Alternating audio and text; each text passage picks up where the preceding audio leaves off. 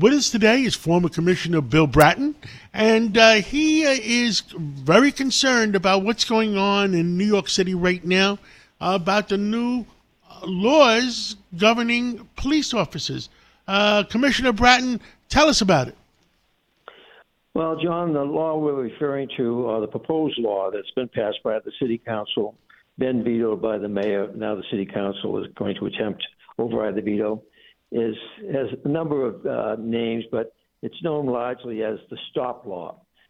It attempts to put a burden on New York City police officers that anybody that they, in the course of their duties, stop and talk to during the course of investigation, that they have to make out a report about that stop, including the name, the sex, the gender, the race of the individual that they're talking with.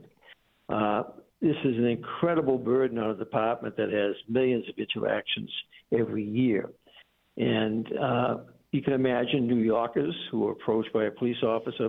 They're looking for a lost child. They're looking to investigate a crime. And before they can do anything, they say to that individual, can you tell me what your race is? Can you tell me, are you male, female? Are you binary? Are you transsexual? I can imagine the average New Yorker response to those questions. And it is required of the officer that they document that if the individual doesn't give that information, that they effectively guess that the person is black or Latino, guess that the person is male or female or maybe binary. It is an unnecessary law, very typical of a lot of what our city council does in New York. Mayor Adams and Police Commissioner Caban have been forcefully pushing back on it. But right now it looks like the majority of the city council, the minority majority, and the majority of the city council are minorities. The majority of the NYPD are minorities in a minority-majority city. The intent of this law is to provide more transparency to make sure that the NYPD is not engaged in racially biased policing.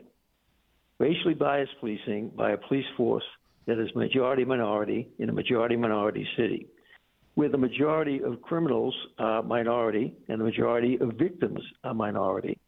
So what is the purpose of this law other than on the part of the city council to indicate once again their intense dislike and lack of trust of the NYPD? So I have gone on so long with this, I have smoke coming out my ears thinking about the foolishness and uselessness of this bill. I mean, it sounds crazy. I mean, they'll be doing paperwork when there's other crimes being committed. Exactly. And also, we've been encouraging, I know going back to my time, Ray Kelly's time, we've been supporting community policing, neighborhood policing, where you want your cops to talk to the community, to engage with the community. The average cop is going to step back from that reaching out to the community because he knows every time he talks to somebody, he's going to have to make out a form. And if it, through no fault of his own, he incorrectly identifies that person as black when he's not black, or male when they're not male, or female when they're not female, that they're subject to a complaint being made against them for basically putting down erroneous information. It is, it's what we've come to expect of the city council, unfortunately, and the public advocate, Mr. Williams. I understand that Mayor Adams is looking for 2 more votes to get away, to have the advantage and not get overturned. What do you think the chances are? With this council, I don't know. That the mayor has some degree of power and influence, but a lot of what's going on here is, I think it indicates that many of these people are looking at the idea of if they can weaken Mayor Adams, that in the next mayoral election, maybe they might get a shot at it. Certainly Mr. Williams is looking in that direction, possibly the president of the city council, Ms. Adams. The idea of if they can kneecap the mayor, well, who knows, maybe they could be considered for mayor going forward in this city that tends to vote, unfortunately, very progressive liberal. So I think some of what's going on here is an effort to undercut the mayor.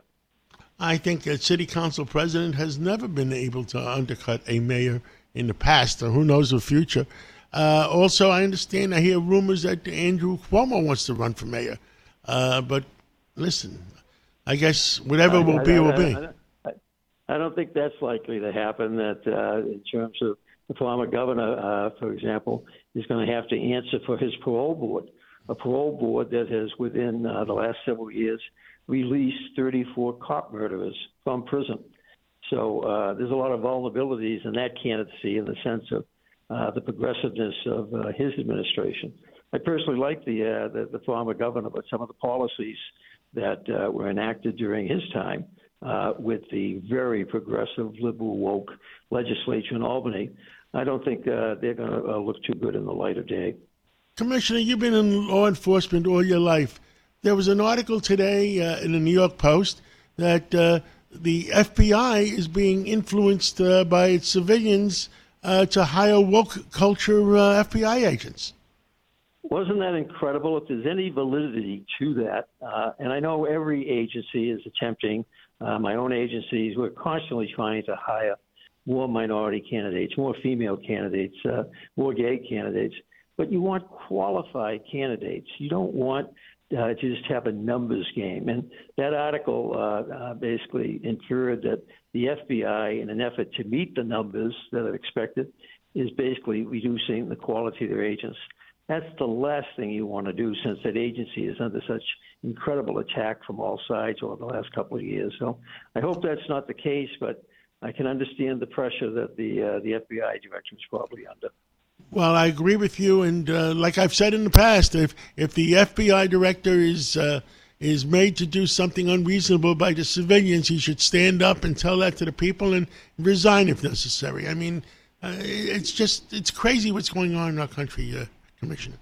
Yeah, because when you're the head of an organization like the FBI, the police department for that matter, you have an obligation to stand up for the organization and do what's right for it and for the public.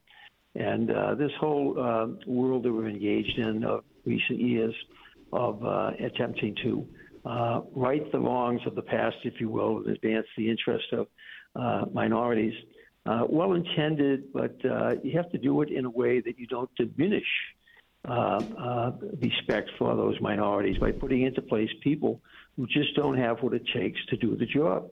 That doesn't serve them any good. And I've seen that time and again where that has happened. We've had an affirmative action appointment of somebody that is totally unqualified. No, fair is fair. Put good people in, no matter what their color or race or background. But don't just try to do the numbers game. Thank you so much, Commissioner. Thank you for everything you've done and continue to do and speak out for our citizens. And God bless you. Thank you. All the best. Thank you, John. Bye-bye.